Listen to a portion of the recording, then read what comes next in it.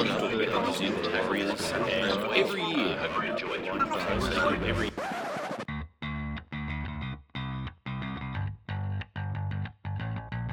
Now Fiddler puts on the step, goes right through, puts on the step again.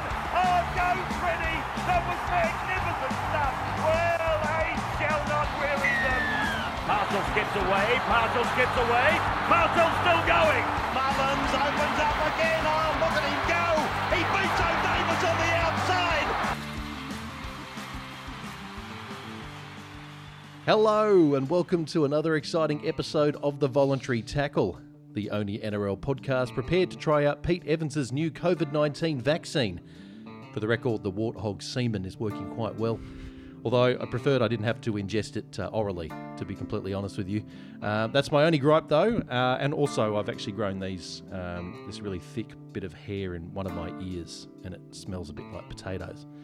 But that's about it. I'm your host, Eamon Brown, and today on the show we're discussing all of the major action in the world of rugby league, including the firming return of Sonny Bill Williams for the Roosters, what career Anthony Seibold should try out next, our thoughts about who will make the top 8, the spate of fake neck injuries, plus an hour-long interview with former Coon Cheese ambassador Peter Russell-Clark.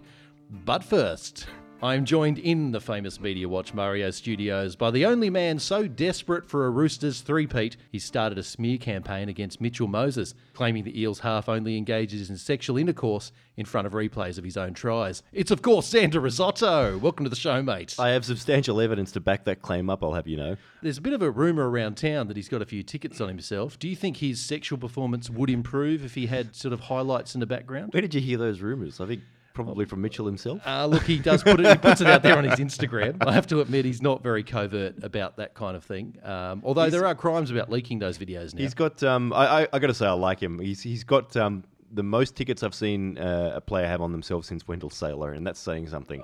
What I loved about Dell was he's prepared to continuously refer to himself in the third person. No one's really done that before or since. There was I was listening to Matty Johns' podcast the other day. I don't know if you heard it, but they talked about just like what a smartass he was on the field all the time. And he mentioned the Broncos coming up to play them in Newcastle a while back, and they had a packed stadium of 30,000. Yep. Apparently he runs out and he turns out and he goes, "Oh, they're all here to see the Dell." No, he's a character. He's still hilarious to listen to. I actually do love the Dell. Look, before we drift off the Mitchell Moses accusation here, commentary in the background, has it ever improved your performance? Well, I haven't listened to a podcast while having sex yet, so I'm not sure. I think for me, a former game would have to have Ray Warren commentary, because that does actually genuinely get me hard, especially when he says the word sloppy play the ball. For whatever reason, it's almost difficult not to orgasm in that moment. Well, you know what I find would probably make a fair bit of sense is you need to do it in phases, right? Like if you're going the tantrum mode, you'd want to be able to get into it with a bit of rabs, and then you'd want something that would just cool you down, taper it off a bit. Yeah, so bit of Vossi. Yeah, well, I mean Vossi, and then if you decided you'd want anything at all, you'd go into Hadley and you just completely kill the whole thing. If you go to Hadley, you'd probably end up doing a Michael Hutchins. Just the old belt around the neck and flog yourself off, which is a lot easier than watching his show, I can tell you that much. I'm probably oversharing here as well, Xander, but this is what the Voluntary Tackle is all about. Occasionally, in my rugby league fantasy, I do get the wife to dress up as Brad Fittler and do sideline commentary. For a good 3-month period there, it was quite enjoyable. But enough about me. We probably should mention right from the top of the show that it has been a little while since we've recorded, and a big apology to our loyal listeners who have been kind enough to send us well-meaning abuse during our absence. The truth is, and we'll have to come clean about this, Xander and I have actually been on a sabbatical in Tibet, trying to learn as much as we can from the monks that might be valuable for the NRL in the long run. Only one big learning from me, Xander, don't fuck with the Chinese government. They will cut your Shaolin dick off. It's not a good thing. I'm not sure if that's going to be useful for the NRL or not, but that would be my message from HQ. What about you? What did you learn from Tibet? Yeah, I learnt mandalas are a real waste of time. Okay. Because, they spend hours doing them and they just blow it all away. Now, we, of course, are recording from the iconic Media Watch Mario studios and speaking into our lovely new Sports Best Friends microphones. And the decor today, Xander, is dedicated to Parramatta forward Nathan Brown. It all looks very tough, but touch any of it even slightly, and rest assured, it will crumble faster than the French during a military conflict. What are your thoughts on the Nathan Brown room? It's got a bit of attitude, I'll say that. It's a little bit dirty. Yeah, that's right. Yeah. Everything's a little bit obese. You'd think it would be fitter, but I don't mind it, having said all of that. It's got substance. It's just that substance happens to be ice. Now, before we lay down on the ground and pretend to have a fatal neck injury, just a reminder, you can follow the show on Twitter, Facebook, Instagram, on the handle @VoluntaryTackle, or even follow me, Eamon Brown, on LinkedIn. You can also follow Xander Risotto on Twitter at the handle Xander_TVT. And if you could spare a few seconds to rate or comment on the show on Apple Podcasts, I promise to send anthrax to the Queen of England and blame the act of terrorism on Peter Fitzsimons, which will be good to do that for the third time this year. Frankly, Xander, I'm looking forward to framing Fitzy. But look, to open the show today, we're actually talking about a very under-the-radar type of player. He doesn't get a lot of press. It's a far cry from the household name of other players. Now, for those of you who don't know him, his name is Sonny Bill Williams. He's a lowly paid rugby league player. I think he's from Canada, Xander. But it looks like the Roosters want him. I actually thought this was madness for quite a while, thinking he's earning much bigger money and no way he'd risk his body and come over here in a harder competition and potentially pay for less. But in the last couple of days, Xander, it looks as though this is becoming an increasingly real possibility. SBW could be returning for the Tricolours in a matter of weeks. I want to get your opinion on this. Is there a chance we could see SBW back at Bondi this season? Yes, I didn't think he would after they said that they were going to require him to cancel his contract in Toronto and forfeit the $5 million or whatever he's earning a season over there. But then turns out that's not going to be such an issue because the NRL have valued him at $400,000 a season given his age and ability in the Australian market. I think probably fairly, I don't know if the non-Roosters fans listening to this you can already hear them will be complaining, but they fairly have given him a lower value than you would have given him in Toronto, where, like, let's not kid ourselves, he was given a big contract because he was an All Black and he was going to raise the profile of that side. That's right. It was more of a marketing exercise, isn't he? I mean, what is he? He's going to be 35, I think, if he gets approved and gets through quarantine and comes back. By the time he's playing, he'll be 35 and he's a lock. Yeah, so that's quite an ask for a start. Now, I'd say if this was anybody else, I would say this is quite laughable. The rigours of the NRL, you can't just rock in after playing in a substandard competition and before that, not great footy, let's be fair, in the last couple of years, especially by SBW standards. To come in and actually play well in the NRL would seem like it's a long odds prospect. But this is Sonny Bill Williams. He's a fairly special kind of player, and I'm not prepared to write him off, Xander. Yeah, no, I agree. I mean, I think he's not going to be like he was in 2013. I think everyone knows that. But he'll have a broader influence. And by the sounds of things, Robbo wants to use him kind of as an impact player. And I think, he still looks like he's in incredible shape. Like he does not look like somebody who's let themselves go at the back end of their career. He still looks like, peak human performance. Like he looks peak human, I would say, full stop. Yeah, he almost looks like the stereotypical guy that's on the front of Men's Health magazine, or before they axed it as a title. Big shout out, Bauer Media. But he does, as you said, physically, he looks absolutely imposing. I don't think he's lost an inch there. But the NRL, if anything, it's got a bit faster, you could probably argue. If he does indeed come over to the NRL and play for the Roosters, in what capacity and what role would he play in the team? So from your understanding, Robbo would want him to come off the bench and to play second row lock? Is that the plan? Well, I don't know where he'd play him, to be honest. He might not play him lock. I mean, he spent 5 years playing rugby union at centre, so he's not going to play centre for us. But you would think he would use him. You would think he would use him in the middle somewhere, right? Yeah. How long would he last? Do you think? What's your gut say? Out there, full combat, would he be a 20 to 30 minute impact? Yeah, you would think you would use him through the middle third, wouldn't you? Like you would probably bring him in when other players are getting a bit tired for a bit of extra impact, and for his ball playing ability as well. Like the guy just creates so much second phase play. Yeah. And that is something that the Roosters could probably afford to have at the moment. There is a bit of an injury crisis. Now, we should address this. You alluded to it already. Now, if this goes ahead, the amount of animosity and public ridicule coming the way of the Sydney Roosters will be huge, because obviously we've already got the reputation of having the giant sombrero. Now, I'm just going to put some facts on the table. They may be biased facts, but I think they are facts nonetheless. Facts are facts, mate. They're biased toward truth. Yeah, that's right. They're alternative facts. Now, we've released a player from our cap, some guy I'd never heard of, so that freed up $8.50 for a start. Let's put that on the table right now. Thanks to Latrell Mitchell, he went away, right? We're going to pay him $800,000. He didn't want it. He wanted more. He's gone now. Who did we replace him with? Josh Morris, who I think at the moment is playing for McDonald's vouchers instead of hard currency. That fucking helps. In fact, both of the Morris twins, I think, at the moment are operating on entertainment book vouchers, which is excellent. Who else have we got here to get him under the cap? No, Cooper Cronk. He was $1 million a year. He's gone. And here's the other little kicker. It's not a full season. By the time he gets here and starts playing, we're effectively paying for him for what? About 4 games. Yeah, maybe 4 to 8 games, plus like including finals. If you take into account finals and assume that they're going to play every finals week, then it's eight games the maximum. But it's if they go well, it's 7 games maximum. So it's assuming they'll lose one.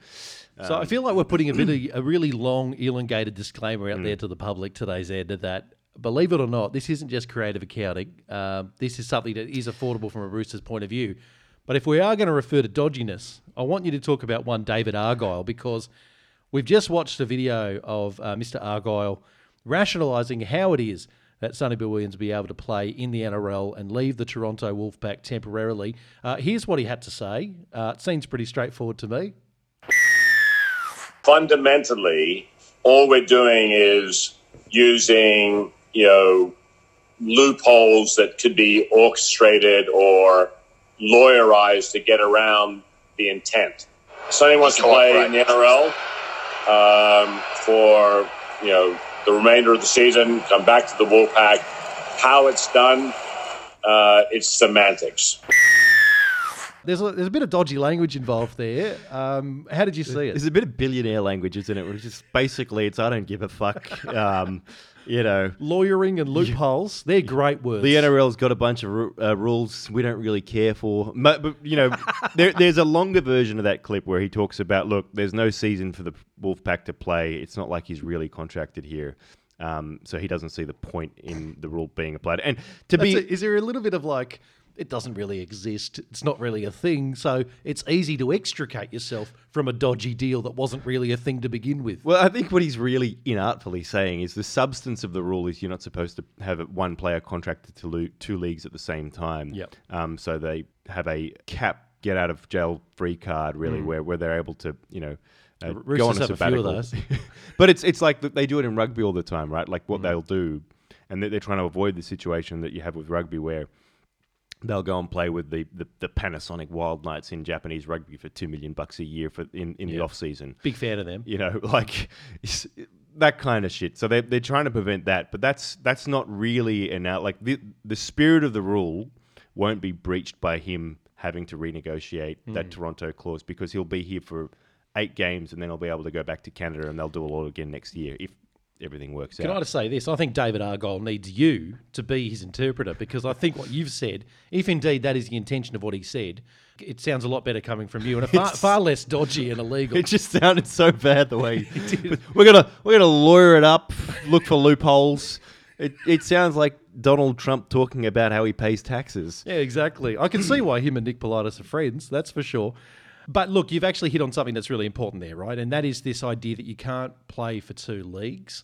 So essentially, it's about making sure that he's technically not contracted to the Wolfpack for a period of 8 or 9 weeks, plays for the Roosters, and then can resume his contract.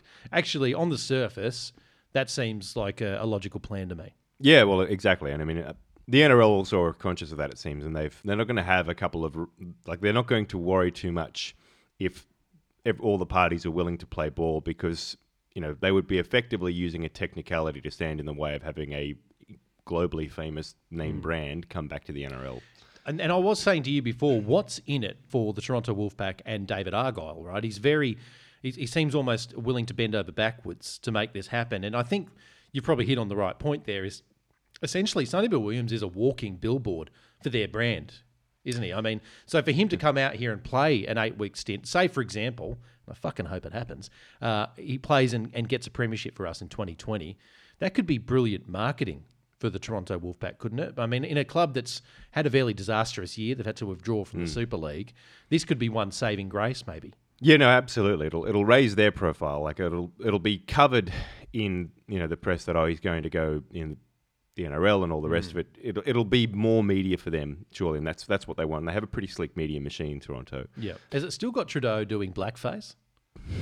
Because I'm going to just post my objection to that. I think it's a bad idea. No, but look, there's another angle on this story that I'm interested in, Xander, as well, which is Sonny Bill Williams himself. So we've talked about the legality and is it possible for him to come over here and salary caps, rah, rah, rah. But I have spent a lot of time thinking about what is in it for Sonny Bill Williams, who has been, let's face it, he's at the tail end of his career. Probably beyond that, to be honest. He's into the sort of extricated anus at this point. Where does that leave Cameron Smith? Oh, he's always been a piece of shit out of because the he's anus. older. I'm just saying, he's 37. To be honest, Cameron Smith's still playing well, annoyingly. Where it feels as though Sonny Bill Williams probably hasn't sort of hit the same heights as he has from 4 or 5 years ago. But look, if he's not paying a financial penalty, because that'll be the first hurdle, it looks as though, thanks to dodgy Argyle over there, he's not going to pay a financial penalty. So what is in it for him in any other sense? And having been sort of an admirer of his and watched his career, I've noticed one thing about Sonny Bill Williams is that as much as he is well remunerated, it's actually a bit more than that for him, isn't it? I think he has a sort of a deeper ambition to physically achieve as much as he can while his body is still operable. And being a bit of an outlier in that respect, I think there's something in him that would love the idea of returning to the NRL one more time and winning a premiership. And he doesn't just back any horse. He's obviously backing a club that he's had a relationship with, that he's won a premiership with, and he sees a realistic chance of winning a premiership with again. For all those reasons, I think that this might well happen. Yeah, and that's a point that's kind of been made, is that it seems as if in the time that he was with the Roosters before he went and joined the All Blacks again for their 2 World Cup campaigns, he became quite committed to the club in that period. Sort of part of the furniture almost, even though he only played a couple of seasons. He really was pivotal in that 2013 season.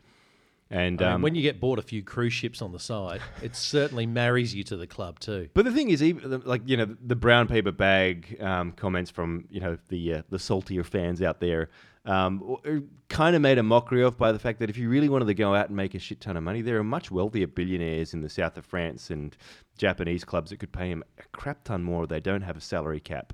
No, exactly. They really could. He could earn a lot more money playing rugby in Europe or Japan if he wanted to.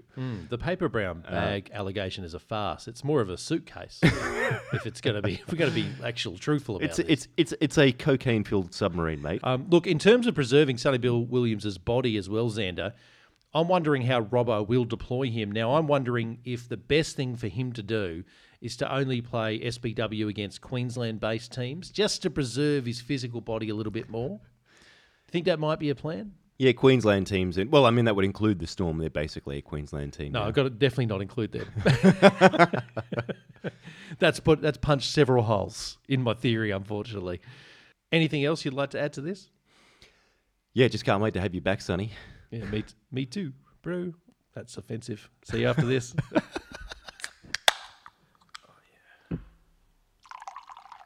Well, welcome back to the Voluntary Tackle, a brand new segment for the show, which is great stuff, Xander. It's good to have new material and new segments on the show because obviously we've done new segments in the past and they haven't gone well. Remember that time we had Ian Turpie? We wanted to do him as a special opinion piece and it turned out he was dead. I thought that went really well, actually. Well, we still interviewed him, but it was awkward. So I'm glad we've pushed on, and we're actually got a completely new person this time, and it's Media Watch Mario in a new segment called Media Watch Mario Madness.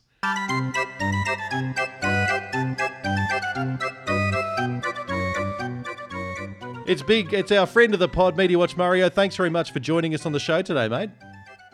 Thanks, boys. Good to be back. A brand new segment with the same old guest host.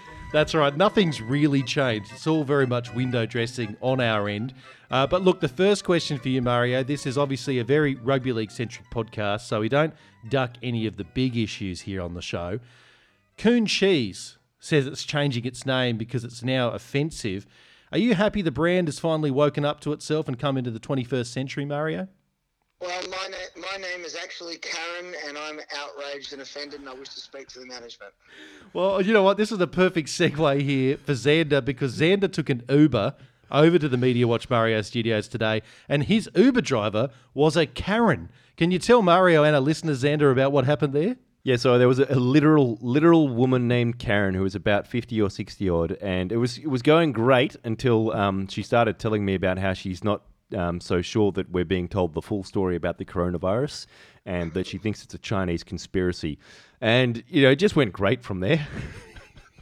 Look, I wanted to crack into some rugby league news here, Mario, because I know you're a Manly fan. Quite a few Manly fans listen to the show, I'm assured. I think it's up to 9. So we're almost cracking double digits. I couldn't start off the show without asking you this. Tommy Turbo, it was reported throughout the week that he's twinged his hamstring. How do you re-aggravate a hammy during rehab? What was he doing? Well, he wasn't doing anything, because I don't really think we should be justifying any made-up bullshit from the mole by discussing it, because Des was on the radio Dean Ritchie was on the radio that morning saying he'd spoken to Des and the story was complete bullshit, and Tommy was due back round 14 as previously stated. See, I've had just about enough of your mole bashing, mate. What do you affectionately refer to him? Sexual. That's it. Oh, you affectionately refer to the mole as the melanoma, don't you? Oh, just the vermin. There's so many different ways you can describe him. They're all insulting and they're all accurate. So you're a fan? Big fan.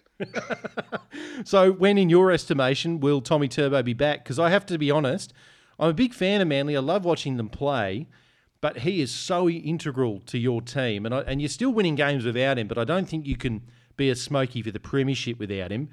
When do you think he'll be back then, if the Moles fabricated stuff is all bullshit? I'm not sure I'm okay with this unjustified bashing of Brendan the Brave. Last night he was busting tackles, throwing offloads, got a try assist, and was everywhere in defence. Tommy who, I say, Brendan the Brave for PM. Can I just say this about Brendan Elliott? He almost looks like he should be an extra in Point Break or something. He has that kind of weird surfy element to him, doesn't he? He looks like Matthew McConaughey light. As a Manly fan, right, because he's played for the brilliant Tricolours as well. I mean, we got rid of him after 4 or 5 games, so we worked out he was cockeyed. But before that, he had a bit of a cult following until we realised he couldn't catch. In terms of Brookvale fans, have they gotten on the Brendan the Brave bandwagon? Oh, look, I think it's only the 7 listeners of the Screaming Eagles that are actually on board the Brendan bandwagon in reality. I'm not a huge fan of the way he catches the ball like Billy Slater with the knees or legs, raised to sort of kick the person in front of him. I don't think that piece of crap koala bastard from Melbourne is the person I want anyone emulating, despite his success. I love it. I actually saw one last night. He did. He put a knee in the face of a forward there, didn't he? And they got the penalty. Cohen Hess, so he deserved it. Yeah, Cohen Hess. I mean, AKA, the villain out of Rocky 9. He always looks like the guy who should be, I don't know, fighting for the Soviet bloc. He has a real Soviet head, I've found. You don't have to agree. I'll just leave that out there. Xander does that a lot. But look, Xander, actually you have a question about Media Watch Mario's Twitter presence, don't you? Yeah, man, I'm really just curious. I was requested that I come and follow a new account of yours again, and I'm just wondering, you didn't give me too many details, but was it because you changed your logo to a dirty V? Oh, I think that would be a very justified reason, but genuinely, I have no idea why I got done this time. I wasn't running at anybody. I hadn't insulted anybody. I hadn't told anyone to go, lick a toilet seat covered in coronavirus or anything like that for at least a week. So you're not spreading the NRL QAnon conspiracy theories that the entire game is actually just a giant pedophile ring, and that's not what you did. No, I'm of the opinion that rugby league doesn't even exist because Australia doesn't exist. Flat Earth theory and all that. That's right. We don't exist according to the Flat Earth, so I forgot about that. See, that's a part of their thesis I wasn't even aware of. Yeah, no, we're apparently a country that was made up to hide evidence of British war crimes against their own people because instead of shipping off their criminals, they apparently just executed them. So what they did was they created a story about a country far off, like, sending Lassie to the farm kind of thing. Yep. And then a whole new story about how, well, actually, they just colonized another country and those people are all well. And all they did was try to commit genocide against an Aboriginal people. Okay. So, it's a really good cover story. Sounds like the story of Captain Cook.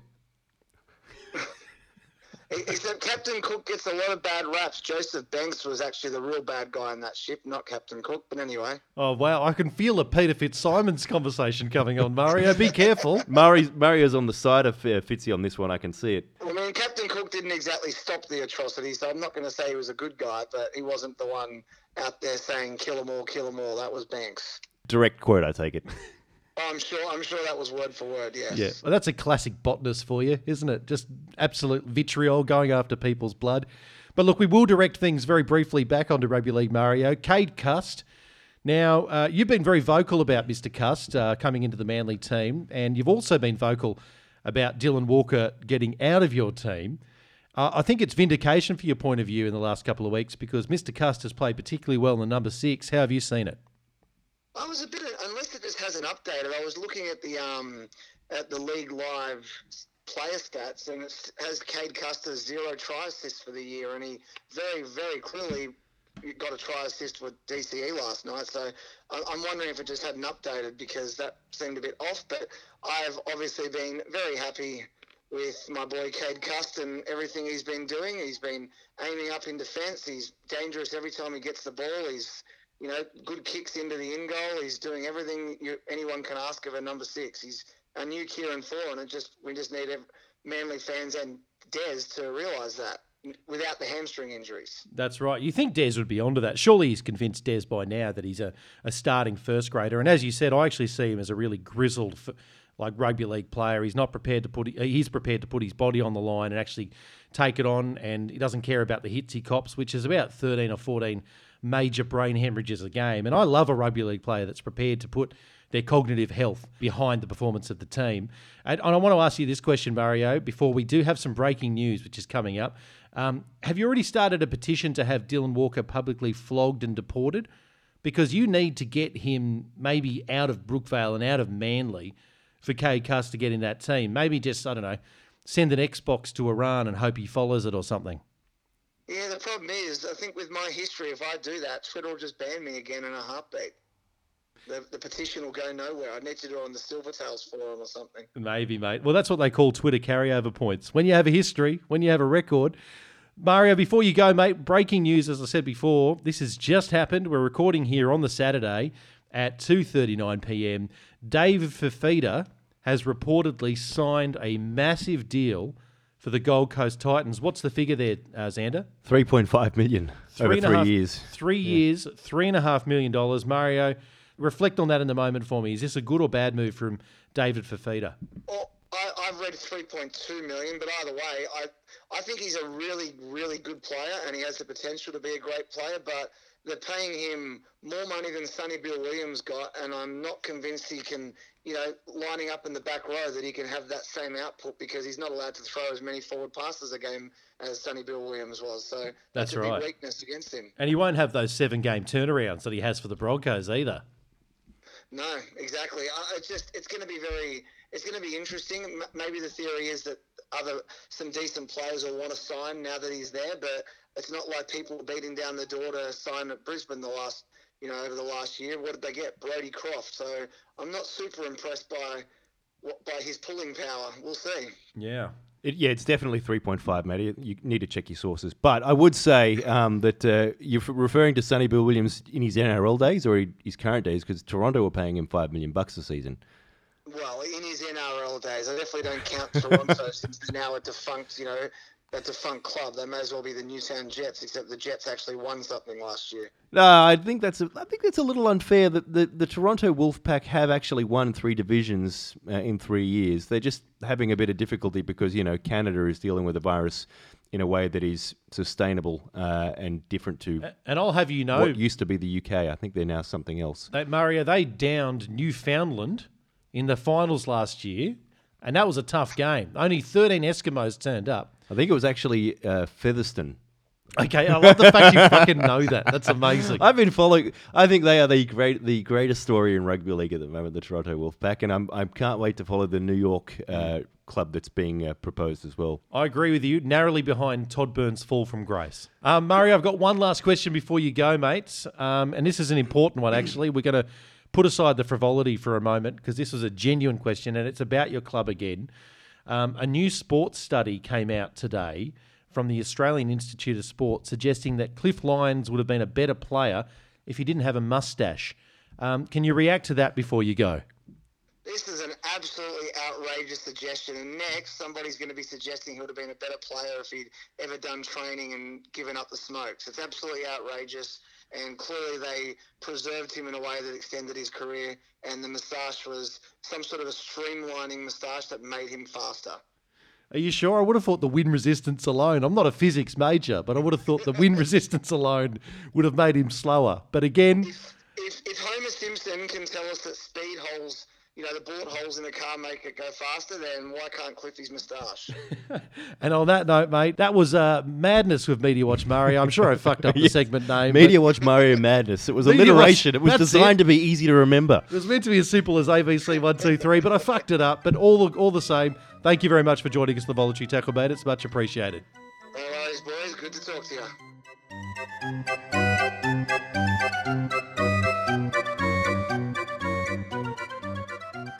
Welcome back to the Voluntary Tackle. Xander, we're talking a mixture of rugby league and rugby union today, which I know suits you down to the ground because you do hedge your bets sometimes. You're probably 40% rugby league, 40% rugby union, and 20% lawn bowls, which is still a weird phase you're going through. We're trying to get you out of that. But today we're talking about a young man called Joseph Suwali. I hope I'm getting that pronunciation correctly. Look, he was, I don't know if he was contracted to South, who's believed to be going to South on a fair bit of coin. And what we're hearing this week is actually backflipped, and he's heading off to rugby union on a $3 million contract. So it's been reported. But it's interesting, you've been telling me off mic that there's a little bit more to this story, and I am torn because I don't like rugby union, and I'm not a big fan of Souths, and both of them seem to be the bad guy. Tell us what you think of this situation. Are you saying that Souths are actually maybe misleading the narrative here? Yeah, so I mean, the initial reports that came out were that he'd signed a $3 million deal with rugby, to go and play for the Waratahs and a bunch of other things. It was disputed by Rugby Australia, and the reporting by Andrew Webster in the Herald was that actually, according to the highly placed sources in Rugby Australia, that it's 80% less than that, so roughly $200,000 a year is what they're offering him. And what was Souths reportedly offering him? Souths were offering him, I think, it was in the millions. Yeah, it was in the millions. So it was a three-year deal worth like $1.7 or $2 million. Yeah, that sounds about right. I'm sure it was 1 point something million. So what you're saying is, this young man has decided to go to rugby union for far less money. Could that be right? Yeah, well, that's the sort of wrinkle in it is that supposedly, he met with Dave Rennie for one thing, and South sort of like to paint themselves as the Indigenous club. And can you, for the listeners, tell everyone who Dave Rennie is? Yeah, so Dave Rennie's the Wallabies coach. He used to coach the Chiefs in New Zealand rugby. He's famous in New Zealand rugby for being somebody who is really tight with the Polynesian community and really good at, having a lot of respect for the culture. He's got a Polynesian background himself, I believe. And he met with the kid, and apparently it sounds as though there's been a strong connection there. A little bit like Latrell with Souths. Yeah, right. They've kind of done that with this kid. So there's a bit of a cultural match. Yeah, where they've, where you come be coached by Dave Rennie. He gets the culture and all the rest of it. But South Sydney have a rich history of having Polynesian infusion, don't they, in their club as well? They have a rich history of being British. I feel like I teed you up there to just slam South Sydney as much. South claim to have a rich history of everything that will suit their interest at a specific moment. They've got a rich history of B-grade films. Thanks to Rusty. They do. But no, they don't. They don't have a rich history of integrating Polynesian talent. I'm sorry, but it's just not true. Anyway. Wait, do you push back on that just because of your aversion to the club, or Geez, there's some objective truth in that. I push back on it because I don't like Souths. Okay, fair enough. No, that's all right. Anyway, Then proceed with your point. So, but that was the sort of the context of it, right? Right. Was that Rennie's somebody who really gets it, and that he would come to Rugby Australia, and there wouldn't be just the opportunity for him to play in Super Rugby or whatever, but he could potentially also represent Australia at sevens in the Olympics. Okay, is that a mantle to play? I know the Olympics is. I mean, it's still a high mantle, but it feels like a fading brand to me. But the sevens, is it revered in rugby union? Because you'd know this more than I do. I thought that it was more about is it 15 men? I don't even know that. Is it a 15-man game? Yeah, it's a 15-man game. Then the sevens. Is the sevens seen as a high bar? Is that enough of an incentive for him to backflip? So the sevens is massive. Sevens is a much faster growing sport than 15s because it's an Olympic sport. Right. So it's... In my head, I go, fair call. Everything's better than union. Well, it's more entertaining. It is like union has gotten slower and more technical, and sevens is so high profile now because now that it's an Olympic sport, it opened the way for all kinds of government funding around the world, which was the reason they're pushing so hard. And the Chinese, it's interesting, it's had a dual effect, right? It's boosted the profile of sevens massively, but it's also resulted in a divestment from the 15-man game. So there were more universities in that playing 15-man rugby, say in Asia, but since the sevens has become an Olympic sport because every country wants to push national prestige, they've taken money out of 15-man rugby programs and put it all into sevens. Interesting. So there has been a channel of money towards this new branch of union. Well, it's like the 2020 version. It's an old brand of rugby. It's just that it's now in the Olympics. Yeah, right. Yeah.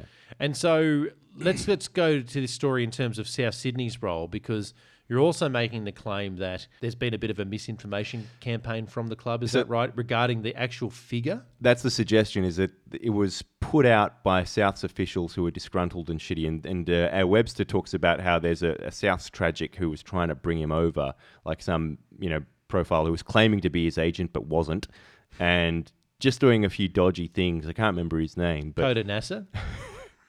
No, what was I'll pull it up for you. Art dealer Steve Nesteski, a South strategic who was best mates with Craig Wing and unsuccessfully tried to lure Raj Raja to South last year. And apparently he was describing himself to people as Suali's advisor, but they say that has been massively overcooked. And so he must have some connection with him, because even your textbook fraudster wouldn't come out to the media and say, I'm advising someone if they've never met him.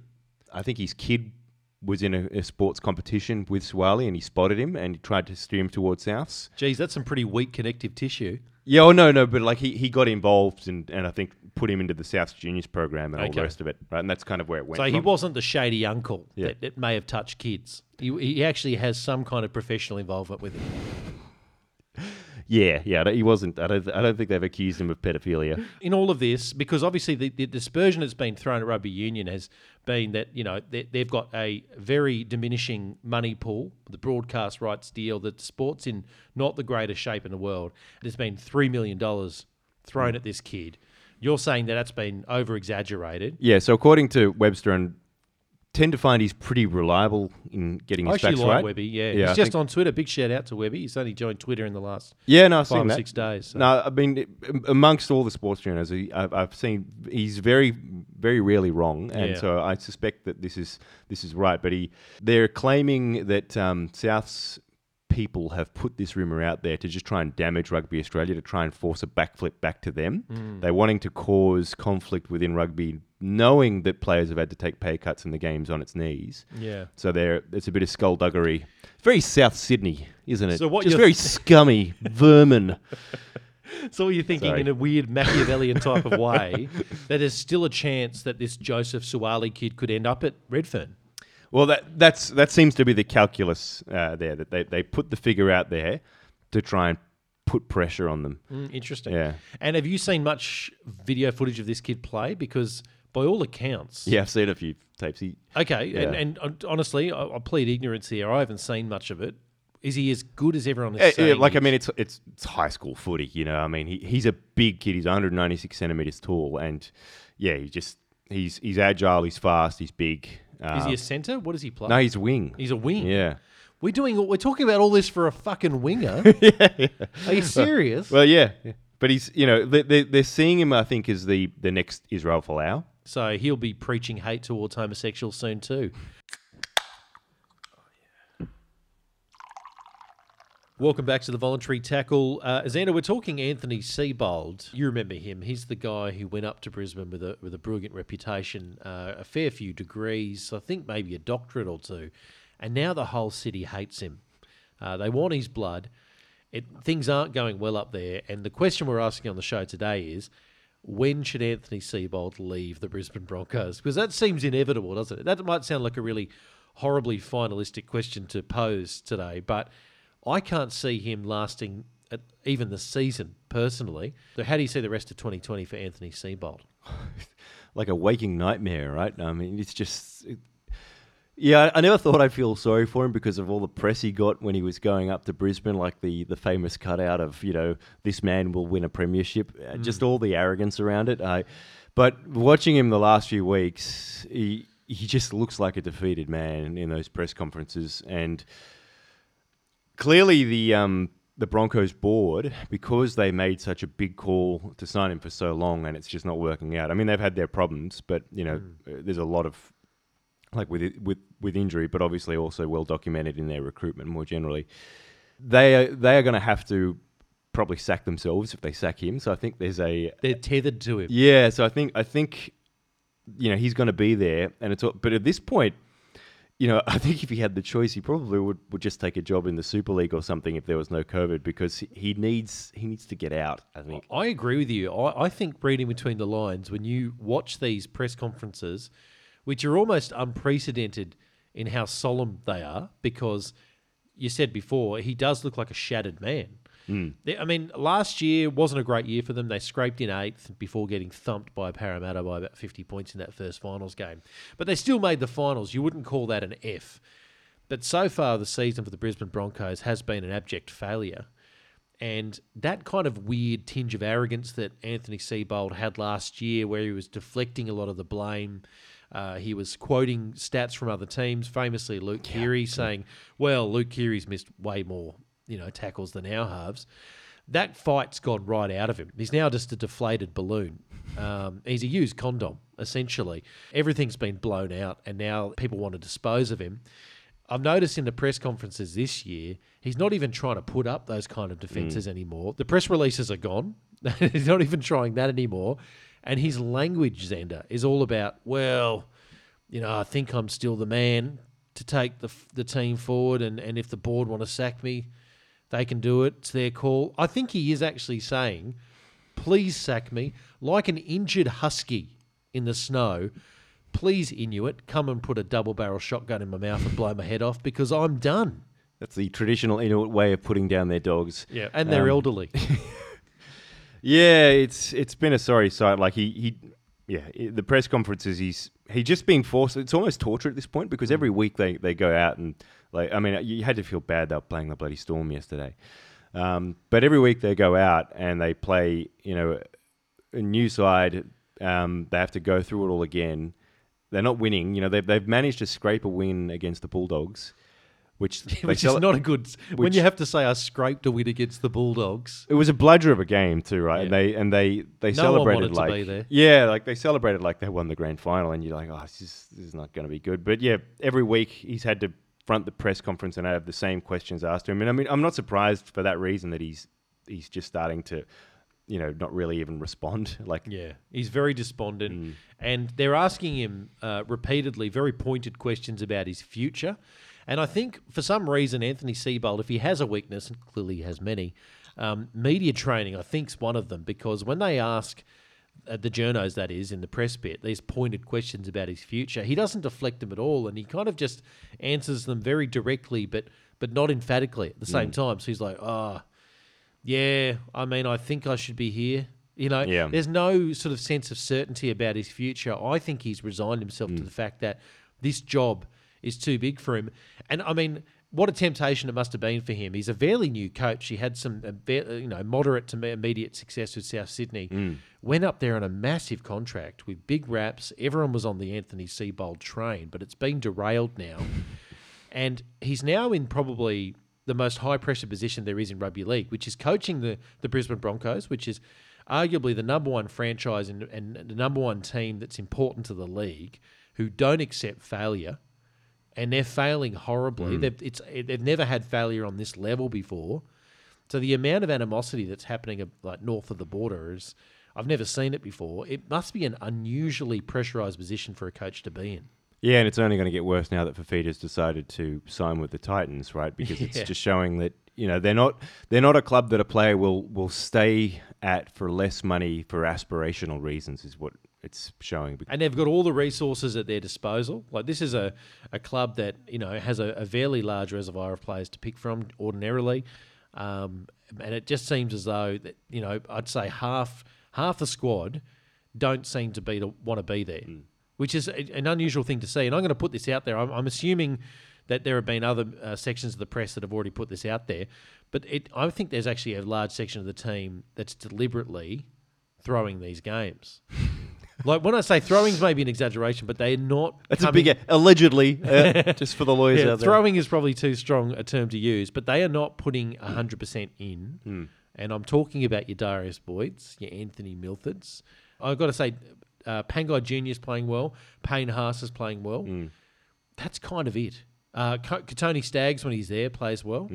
Yeah, Staggs is good. But there's a number of players that there's obviously a major disconnect going on with the coach. That's a fair thing to say, isn't it? Yeah, there was a couple of last week's game, shots of the dressing room, just players looking up at Anthony Seibold as he's giving the halftime talk. And yeah, they're just...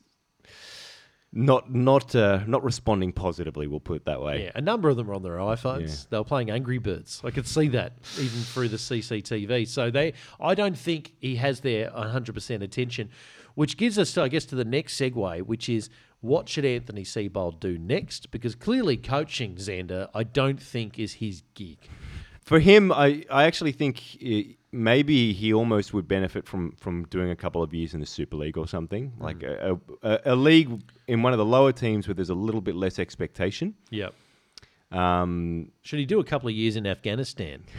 Should he do some military service? I feel like that's probably going to be easier than where he's at now. I think so. I think at the end of the day, there'd be more pressure on him in his current position than actually going over there and trying to take on a splinter cell in Kabul. Agreed. Do you reckon Wayne's really happy about what's happening up there? Because obviously Wayne Bennett wanted to stick around for a little bit longer before he went to South Sydney. Last year, very famously, Souths did well against the Broncos, and Wayne was pretty happy about that. Remember the big dance, the old man dance? Yeah, the jig. He was doing the jitterbug. I think he rattled one of his patellas off that day, so it's a bit of a bittersweet moment for Wayne. But he's been very happy, I think, to see the failure going on there.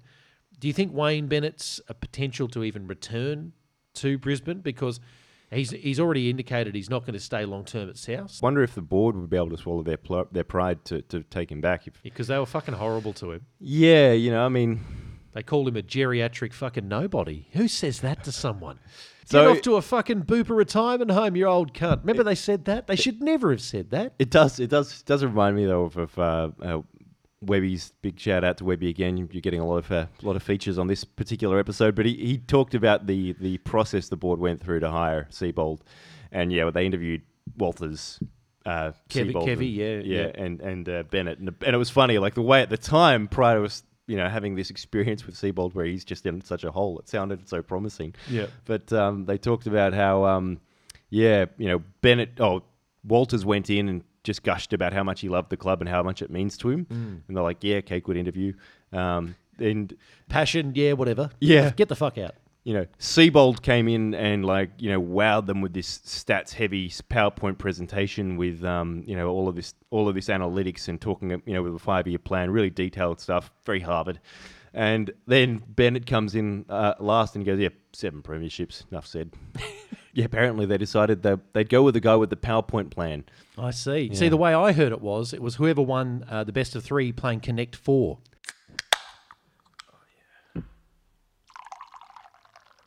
Welcome back to the Voluntary Tackle. We're still talking Queensland, Xander. This time we're talking about one Paul Green. He has decided, well, he didn't decide it actually. The board decided that Paul Green needed to be moved on.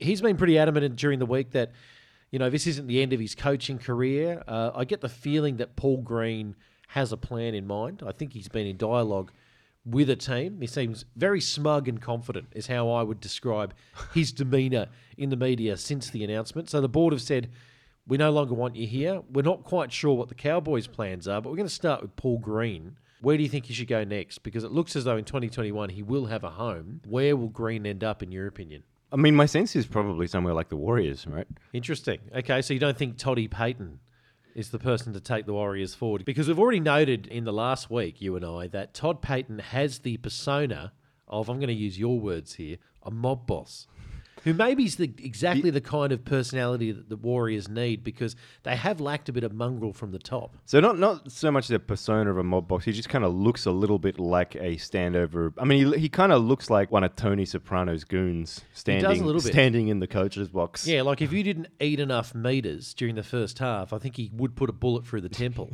if he needed to. And that's what you need in a coach, right? Someone that's really to, fire the hot lead around a bit. Yeah, that and tactics.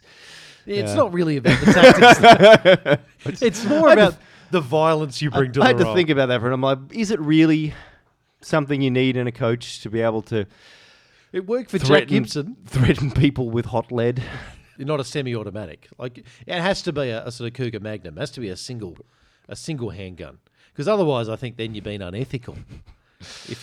If you open up you want to give them a fighting chance. Exactly. You don't want to be like, you want to actually give them a chance to fire back. But if we're going to talk about... We're cutting that. We're going to go to Paul Green here.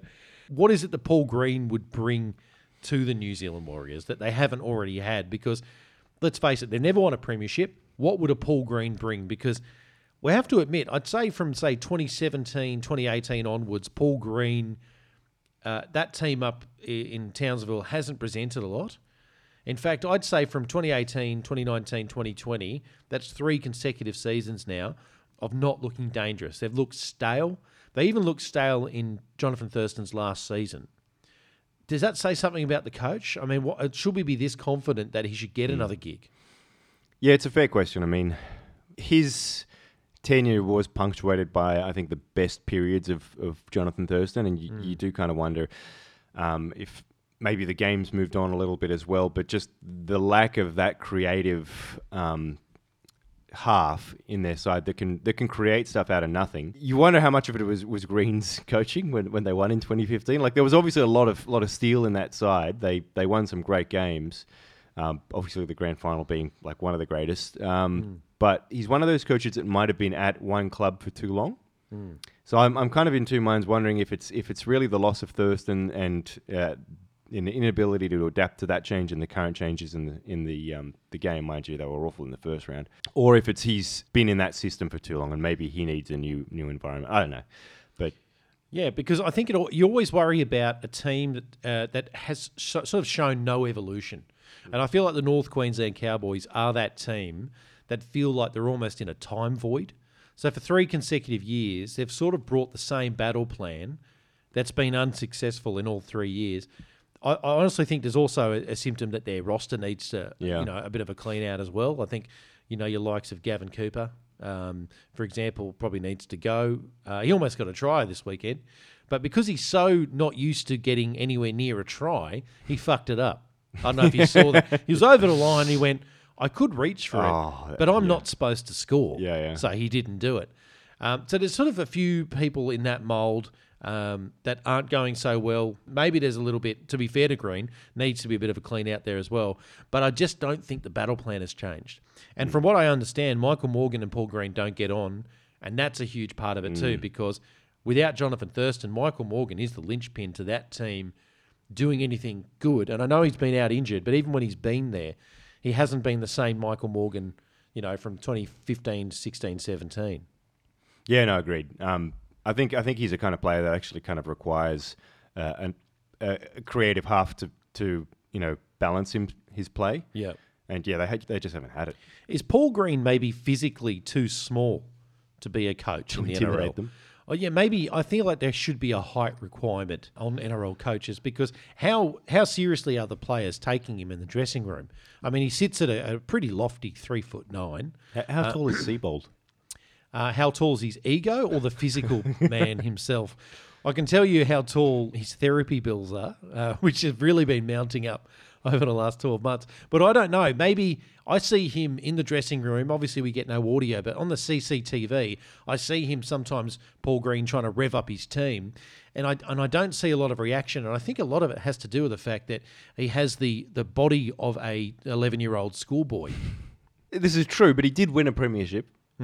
So, I mean, it worked at a certain point.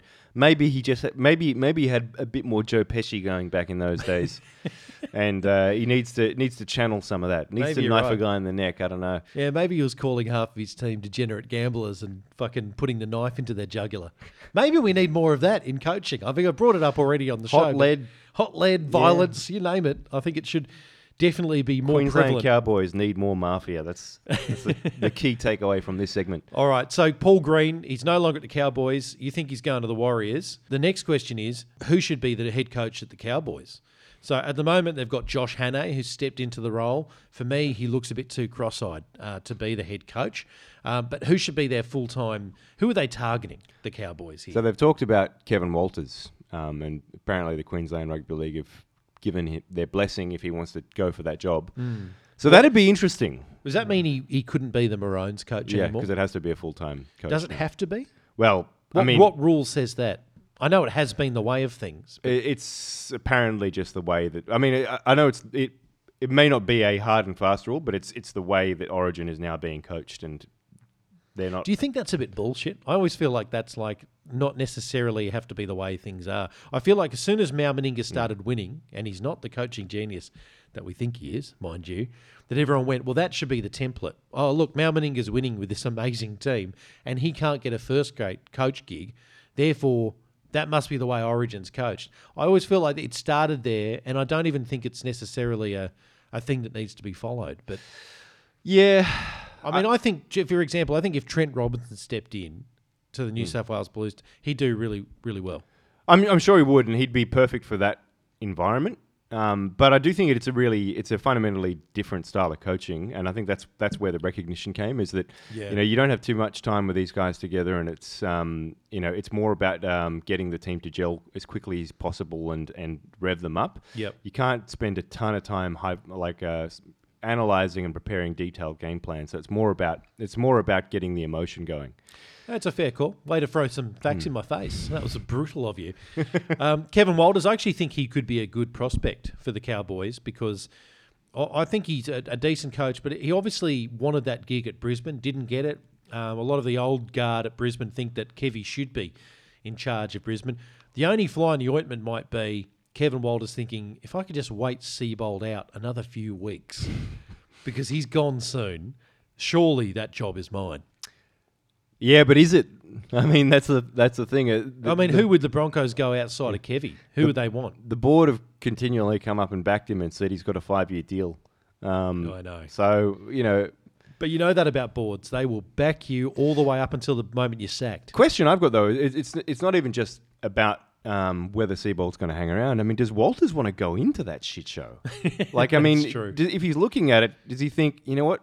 It's probably less of a mess if I went into the Cowboys. There's more to work with there. At least I've got Lolo. They don't even have Fafita anymore in Brisbane. What would I be going into? We were talking about this off mic, and I know this is a bit of a digression on what we were talking about, but obviously Queensland Rugby League, 2020 has not been kind to it. Out of the 3 Queensland teams, which team would you like to be the coach of? Because they're all struggling. But which team do you think's performed the best so far in 2020? Yeah, I think it's the Titans, without a doubt. I think the Titans have... That's amazing, isn't it? Yeah, but, even in the games they've lost, they've put in more than the Cowboys or the Broncos. And they've won a couple good games. Everyone expects them to lose every game, but they've won a couple good games. And they do have talented players in that side. It's just that they've always... played with no heart and no brains, right? And Holbrook seems to have instilled a fair bit of grit into that side. Yeah. And now that they are in games, they're actually able to... You're seeing a little bit of Ash Taylor that's, somewhat resemblant of the promise that he had when he was signed on all that money. Yeah. Whereas we haven't seen it at all because they've just, they spend all game, behind their goalposts watching other teams convert. They have a great view from there. In fact, they've learned a lot about conversions in their last 3 or 4 years, the Titans. But I tell you, the one little trap that I think the Titans keep falling into, and I feel like the David Fifita news that's broken today only cements that a little bit more, is the fact that, they keep trying to buy their way out of trouble, and they've got this, obviously they've got a fair bit of, money under the cap, but because they can't attract a lot of people up there. But, when they finally do get a name, they pay them overs by a fair margin, and that prevents them from getting a lot more of those mid-tier players. For me, if I had their checkbook, I'd say forget going after your David Fifitas for millions of dollars a year. Let's just open up on the lower to mid-tier players and get a shitload of them. That way I could help to replenish that roster quicker. I can ease out those players that are on too much money. And it's also, if you've got a good coach, if you really believe in Justin Holbrook, and he looks decent from what I can tell, and the way that they're playing, then he'll develop those lower mid-tier players, presumably into something a little bit better if they develop a culture up there. And they're all playing for their futures. They're not secure. Whereas if you're David Fifita, the temptation there is he goes there on 1 point, whatever it is a year, and goes, great, well, I'm probably not here to win premierships, but my future is secure financially. And is he going to put in 110? That's the fear, isn't it? Because, and history tells us, their big signings, they don't put in what they had been before. At the Gold Coast, they don't. I guess the reason they went after him so hard is because they see Fifita as somebody who, in a not very good Broncos side, has always put in. Yeah, he's the only guy that can understand Seibold's blueprints, apparently. His PowerPoint prezos, David Fifita's all over it. Yeah, but I hear he's a Yale man, so, doesn't get on with Seibold. He beats him on the in the rowing team. But, I think the logic that has been wheeled out by them has been that, it's the Souths model from the mid-noughties where, they get Asatasi and a couple of big name forwards. And there's a blast from the past. Yeah, right. Roy Asatasi. But that was the thinking, right? They signed him probably on more than he was worth at the time. And then he acts as a bit of a beacon that you can recruit some other players. And they can still move on, some of those guys that are on a bit too much money at the moment. But as long as you've got one really strong, consistent leader who is somebody people want to play with and behind... Maybe that's, and you might be right. He might go there and just cash his check like half of them have, and they're on the Gold Coast. Yeah, you know what I mean. So they are the transit lounge of the 2010s, right? Where we were at in the 80s and early 90s. I never cared for that slur against the Roosters. Thank you very much. The latte fucking transit lounge. I can tell you, in the 80s, if you talk about the late 80s, it was a transit lounge to fucking nowhere, that's for sure. Who do we have in there? Craig Salvatore getting a mystery flight to Tassie. It was shit. Every now and then, Kurt Sherlock played well, but apart from that, let's not digress. I want to quickly go back to Paul Green and the Cowboys here, because the other little rumour going around is that Paul Green might be biding his time to be the inaugural coach of the second Brisbane team. Now, if you were to launch that franchise, say it's what were they called again? The Firebirds? No, they were something like that. The Brisbane Firehawks. Firehawks, that's the one. So if for example, it was the Firehawks, they're coming in 2022.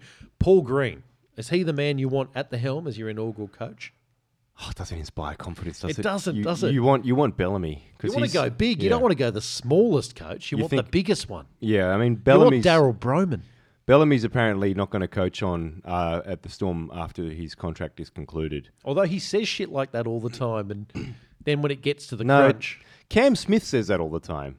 And Cam Smith keeps fucking playing. Does he say that, though? I think Cam Smith keeps stum. I think he says fuck all and doesn't give the media anything. And last year he said he was going to think about it. Remember? Think about it. Exactly. Yeah. That's vague language in itself. Yeah, but he's opening it up. Yeah, fair enough. So he should. He's 35, isn't he? He's 37, mate. 37. He's 37 years 37. old. What the fuck is he still doing out there? Cam, retire, mate.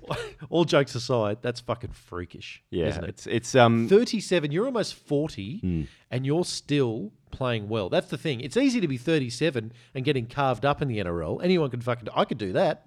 Same age. But he's actually still playing really well. Yeah, to be fair to him, he's still wing nutting them as well as he used to. He's still putting the old fucking knee into the sternum. He's still blackmailing the referees by keeping their children hostage in a basement out at Western New South Wales. He's calling captain's challenges even though he hasn't got any up his sleeve. Yeah, and he goes, I want a fucking another one, please. And they give them to him. Yeah, why not? But no, the only other player I can think of... Respect your elders. Who played on that long and that successfully was Brad Thorne. And even for him, but mind you, his was a harder position. Like, let's not kid Harder ourselves. position, and he had the competitive advantage, as we've spoken of having the pituitary disease, an overactive gland, which made him essentially a villain in a Game of Thrones context. And I think, to be fair, Thorne won more legitimate titles. I think he did, yeah. And he also, I think, raped and pillaged way more than Cameron Smith. In the mid-noughties, he had a real purple patch in Southeast Asia as a sort of marauding sort of Genghis Khan type. It's not well reported. He did look a little... He did play for the Crusaders. He could do anything, Thorne. He could rule the Western world if he wanted to, or the Eastern. Just can't coach. No, that's not his thing. Wayne Bennett, before we wrap up this segment, which, by the way, has gone fucking everywhere for too many wines, but that next Brisbane team, what are the chances of Wayne Bennett? Well, I think that's the other significant option, right? Because he doesn't... I think Wayne will coach until he is physically dragged out of that coaching box. Like, you know, he had that book, Don't Let the Music Die on You. He wrote it 10 years ago about people talking about his potential retirement. He's still fucking going. So I think what he was trying to tell us is the music does not stop, and neither does he. So I think that, he'd be looking for... I think he'd love the opportunity to go up there and coach the new Brisbane team. That book's a farce now that it's 10 years afterwards and you're still kicking. You know, you can't. It's like writing your own obituary, like, you know, when you're 30. Exactly. But yeah, because he wrote that. Like, I think people thought he was on the way out. He was 62 or something, and now he's 105. Yeah, because he's aging faster than normal Earth years. Based on his face, he ages in dog years. Do you know what? Wayne Bennett reminds me of the type of guy that if we flash forward 2 or 3 years, because he'll never retire.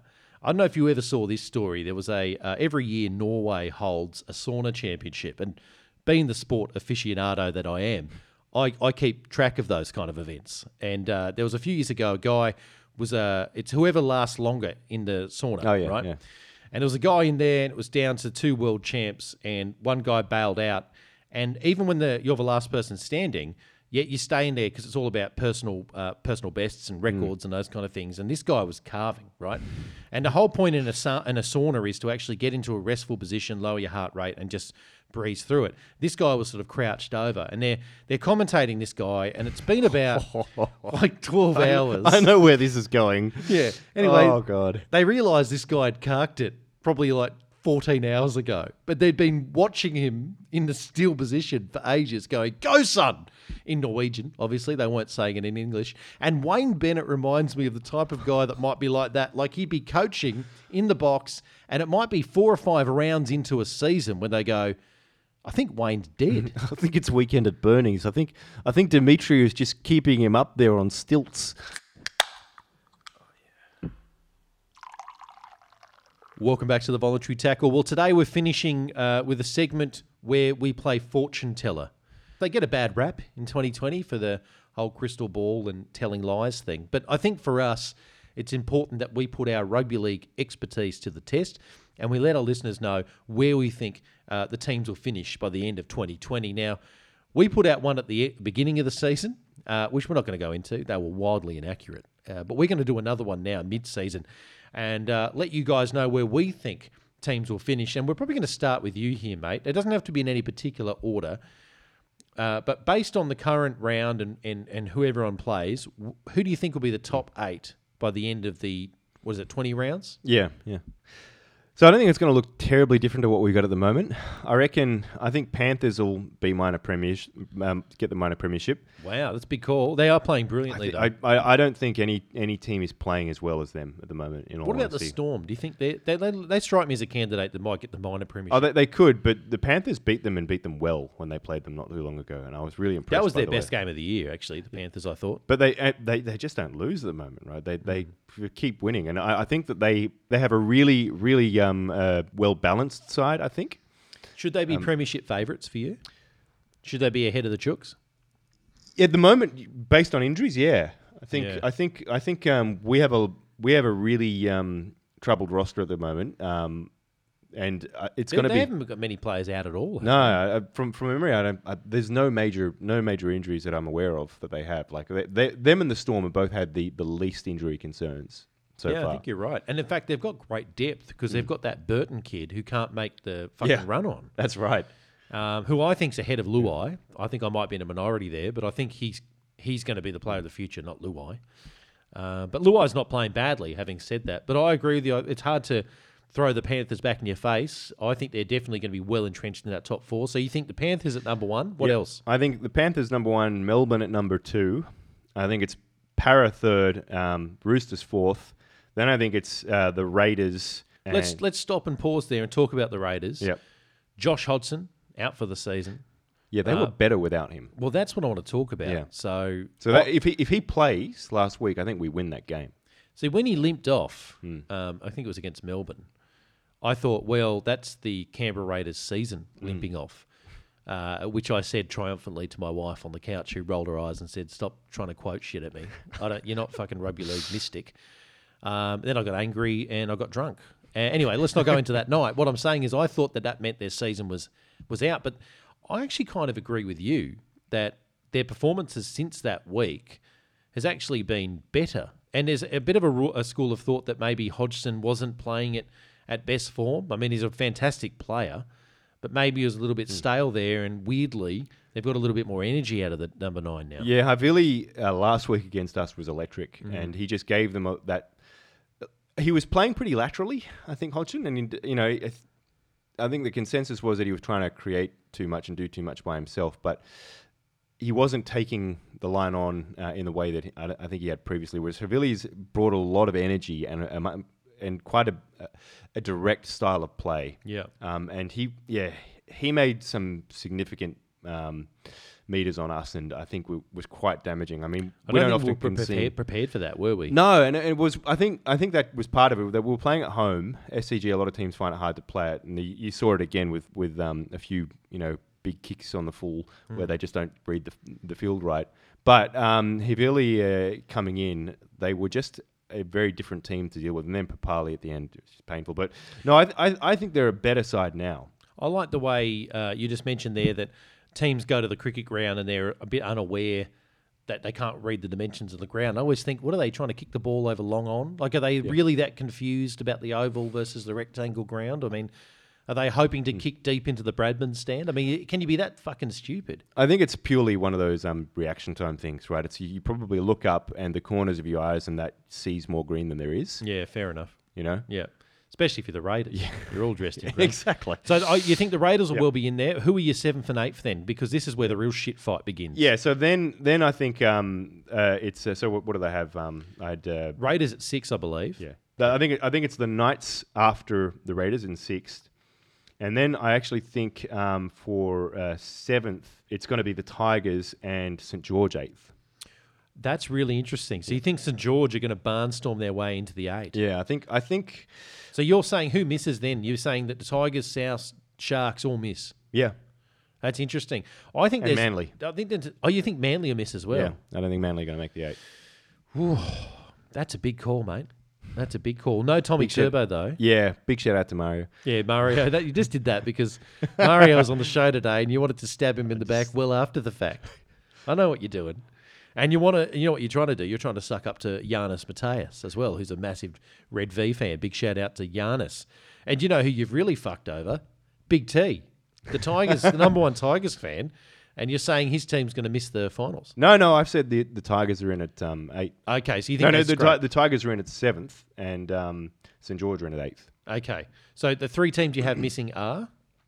Manly, Souths and... Sharkies. Yeah, I don't think the Sharkies are going to make it. I don't think Souths will make it.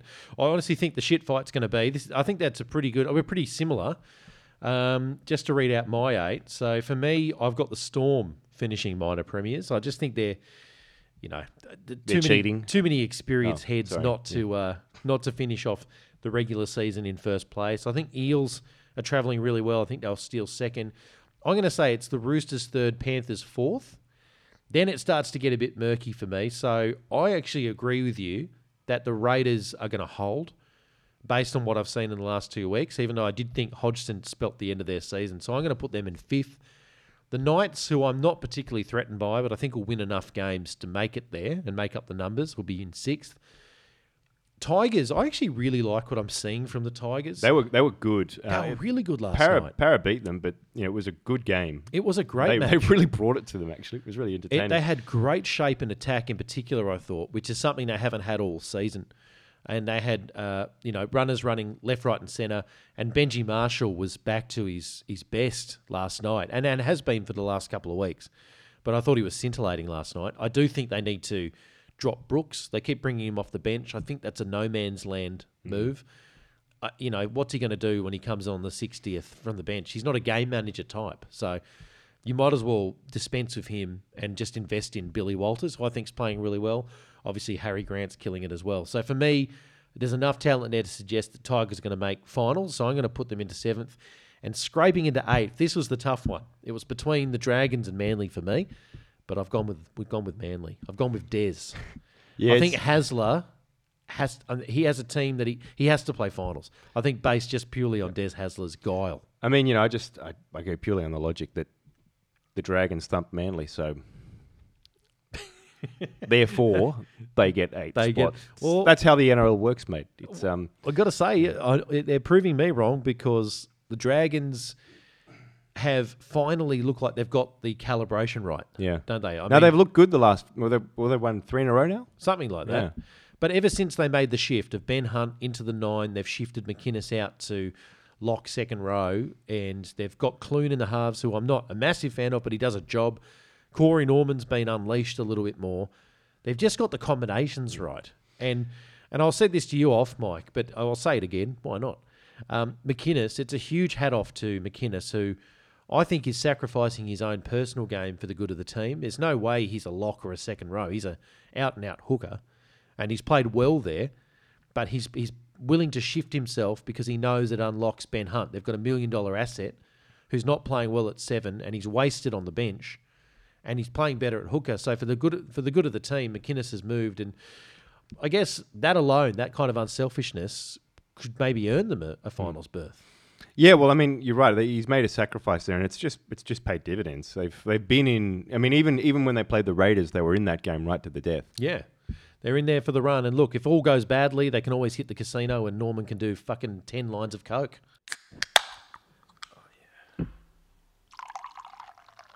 Well, that brings us to the end of the show. Thank you very much for listening. A big shout out to friends of the podcast, the Sports Best Friends Poddy, the NRL Roast on Social, and Andrew Ferguson's Rugby League Project. And another special mention to the Front Office Rugby League podcast, hosted by Albie Tallarico and the NRL Economist. It's a great listen that really pulls back the curtain on what makes a club successful behind the scenes. So get on board that one if you're not already.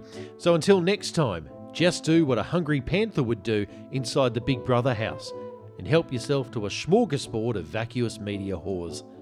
See you next time.